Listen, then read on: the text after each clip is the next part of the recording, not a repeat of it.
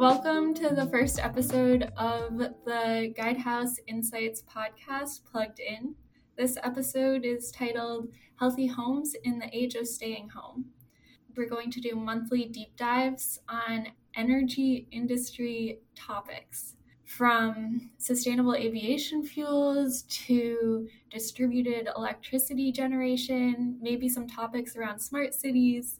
My name is Edie Wilson, and I am a research analyst on the Guidehouse Insights team. My research interests range from aviation decarbonization to micromobility, which is the daily movements of people around cities and how we can make those movements more energy efficient, safe, and comfortable. And I'm joined by Gemma. Yeah, thanks, Edie. My name's Gemma. I work very closely with Edie, but I'm in the London team, in case you hadn't realized. Edie is in the US.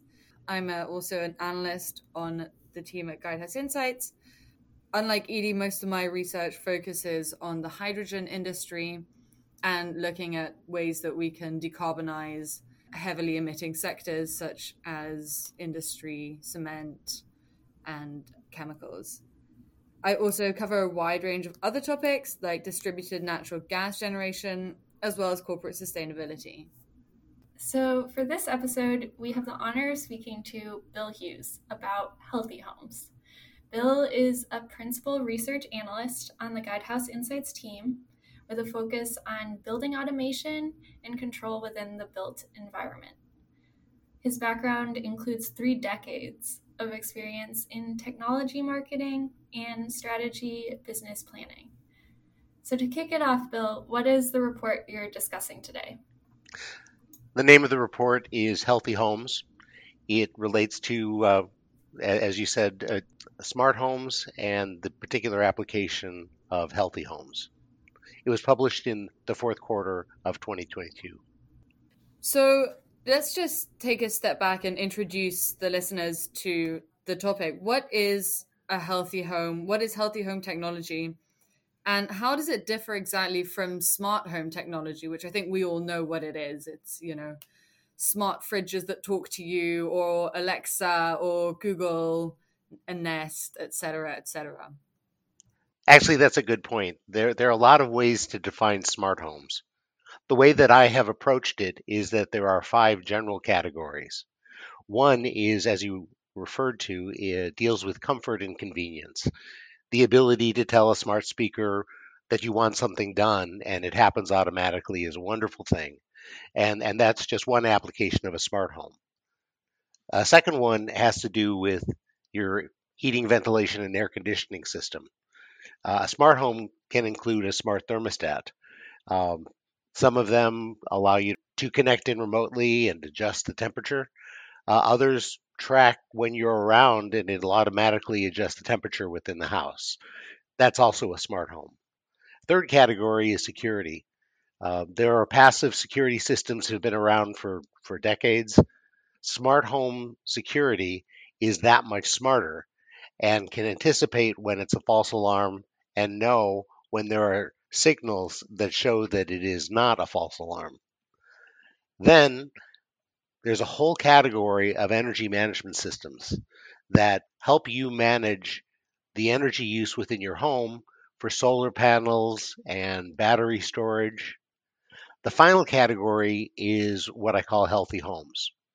And that includes a number of categories, including indoor air quality, which is a big one, consumer home health equipment, telemedicine, which comes from a medical professional, and then finally there's a catch-all category for all of the up-and-coming technologies.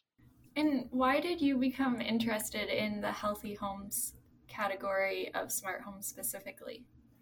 Well, smart homes has been getting a lot of interest from a lot of people. It just takes a conventional home to the next level. So one of the areas that has been growing like crazy has been the convenience side. There's also been the growth of heating, ventilation, and air conditioning systems. But healthy homes doesn't seem to have the same attraction, the same visibility that the other applications do. And I think that's unfortunate because Our homes are where we go to enjoy ourselves and feel safe. And there's a lot of new technology that's up and coming that isn't quite getting the awareness that it deserves.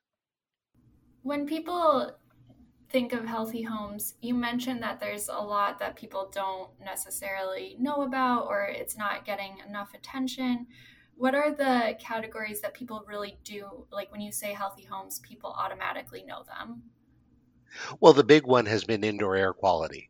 And obviously, the coronavirus pandemic has generated a lot of awareness about how clean is that air in your home if you have a lot of people and somebody becomes infected.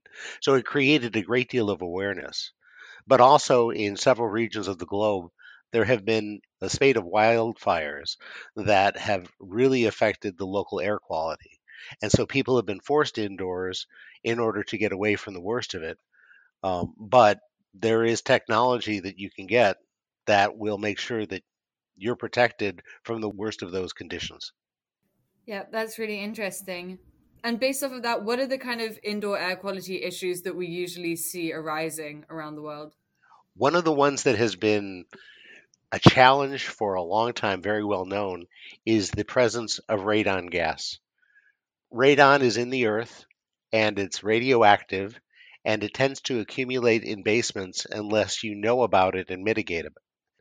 It's pretty much colorless and odorless, but if you breathe it over an extended period of time, it has some very adverse consequences, probably the worst of which is lung cancer. So there are tools and techniques and services that you can get to protect you from them. It's relatively easy to mitigate, but most people just don't know that it's an issue within their home. Then there are issues with dust, pollen, and dander. Now, many of us are aware that people with breathing problems have issues with that. And the solutions, again, are pretty straightforward. It's just that we as humans aren't very good at determining whether it's an issue or whether it's not within your home. That's fascinating. And so moving on to consumer health equipment and telemedicine, what does that incorporate? There are a number of devices that you can acquire and you can plug into your house. Much of the telemedicine equipment, which comes from a medical provider, it typically deals with chronic issues that if it isn't running, then someone's going to face severe consequences. They'll either have to get some kind of power into the system or they're going to have to go into a hospital or some other medical facility in order to just survive. By linking into smart home technology, you simplify that process. With consumer home health equipment, instead of being provided by the medical system, whatever is appropriate in the local area, it's something that the individual has gone out and bought for themselves in order to improve their lifestyle or address a chronic issue. These are less life critical and they're more with improving the quality of your life. But by integrating them with a smart home and with smart features and smart energy, they're able to perform that much better and achieve better outcomes. Okay, so I want to go back to indoor air quality because you've really emphasized that, and that's definitely something that's been a concern for me at different points. I'm wondering what are some of the challenges to making sure that indoor air quality is at a good standard. And I know that you touched on the COVID pandemic being a driving force, but I'm wondering if there are any other driving forces today in 2023 that are really causing people to actually pay attention to indoor air quality. The interesting thing about indoor air quality is that it's rarely top of mind unless there's some kind of an incident. It can be big, like smoke from a wildfire, it can be a pandemic, but often the way we notice that there's an issue is that we find mold in the house. And sometimes that mold is relatively benign and can be cleaned up easily. Other times it's a sign that the home is sick and that there's improper ventilation, there's too much humidity. We as humans just aren't a very good we don't have good sensors in order to pick up whether there's a problem with indoor air quality. And so that creates a problem two ways.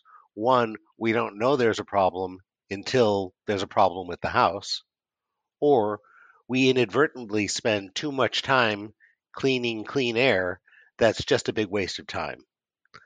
The whole question of ventilation within the home is one of those things that we don't know that we have a problem until there's a very obvious problem.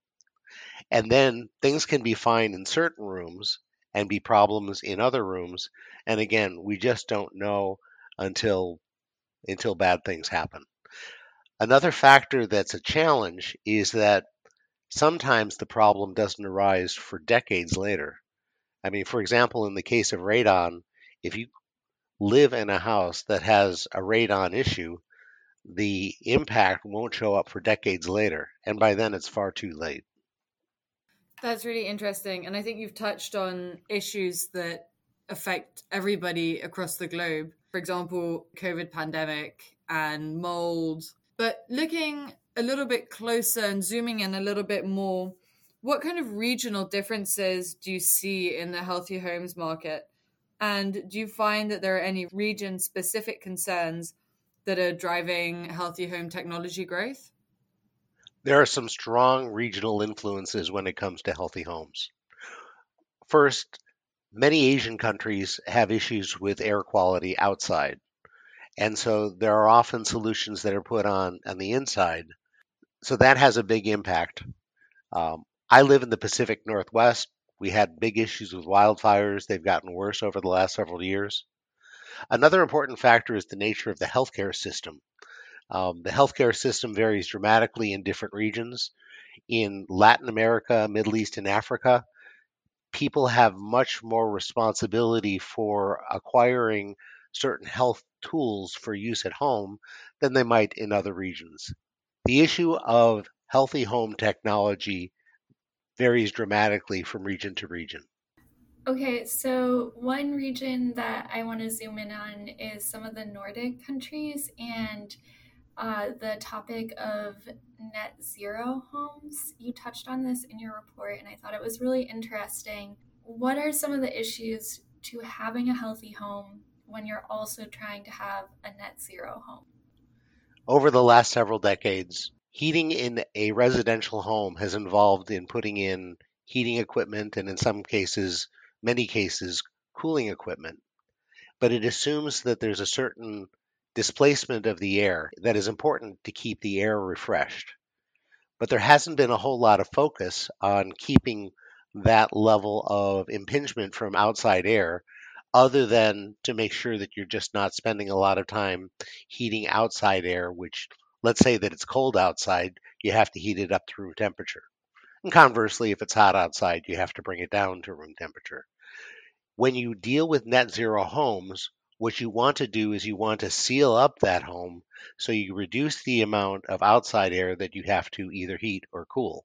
When you seal up the home, you run the risk of creating pockets, or even for the whole home, of having inadequate ventilation, which creates a problem both with humidity, where you can get mold, but also the indoor pollutants such as pollen, mold, and dust.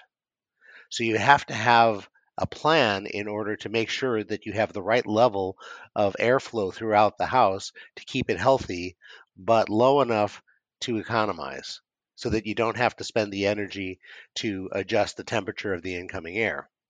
If you don't do it right, you get an unhealthy home.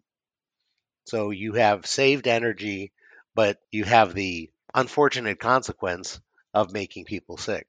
So when you deal with a net zero home, they have to be very careful to ensure that there's the proper level of ventilation within the home. And that takes an extra step. And that is something that's unfamiliar for many people that are not familiar with the concept that there's a great deal of airflow that's going through their conventional home. It seems obvious once you have it laid out. If you seal up your home, you're not going to have as much airflow. You seal it up completely, no airflow, which would be bad. Right. But I think like it's not necessarily something I automatically think of. It's a very unfamiliar concept because homes are traditionally built that have a lot of air infiltration.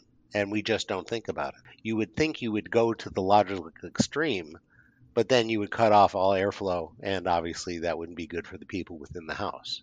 Yeah, not at all. I also was wondering, and this caught my attention because I used to live in Beijing, and basically every building that I was in had some sort of air filter to clean up the air quality. And you were speaking about air quality issues. We've talked about that a lot. But what are some issues with air filters that people have? How people relate to air filters in their home is a fascinating study. A rule of thumb is that about 30% of the people have never changed their air filters. And if an air filter stays within the HVAC system too long, it actually is counterproductive. It starts generating pollutants and mold and mildew, and it just makes things worse, in addition to being damaging to the equipment. There's a lot of advertising encouraging us to change our filters, but it's just not something that people want to do because it's dirty, hard, complicated. And unless you change those filters with an indoor air quality system, it's just a big waste of time and money.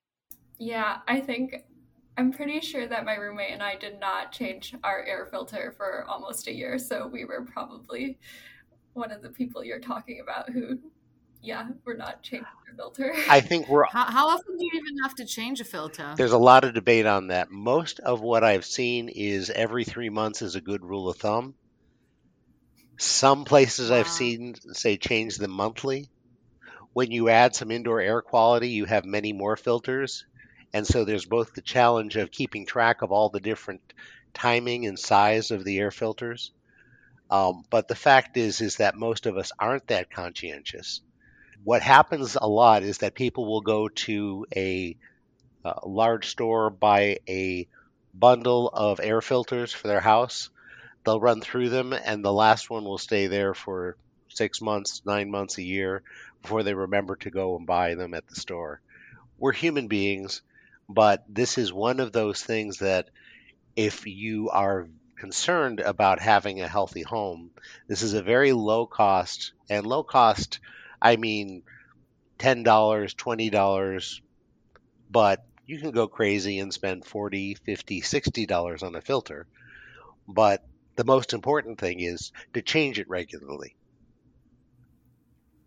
Well, now I know. Guys, top tip from Bill. If you haven't yet this month, go change your air filter.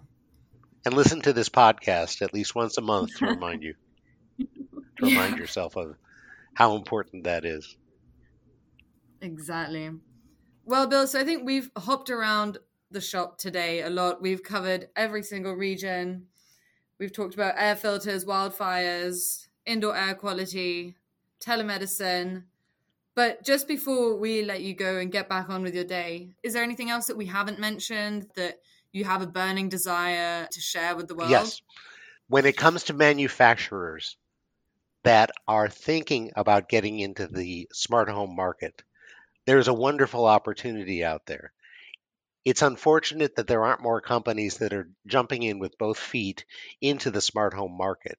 It's going to let their competition get a head start, and that's unfortunate. My hope for them is that they will better understand what smart homes are about, recognize that it's more than just smart thermostats and smart speakers, and realize this is an opportunity to differentiate their product and help their customers develop their healthy homes.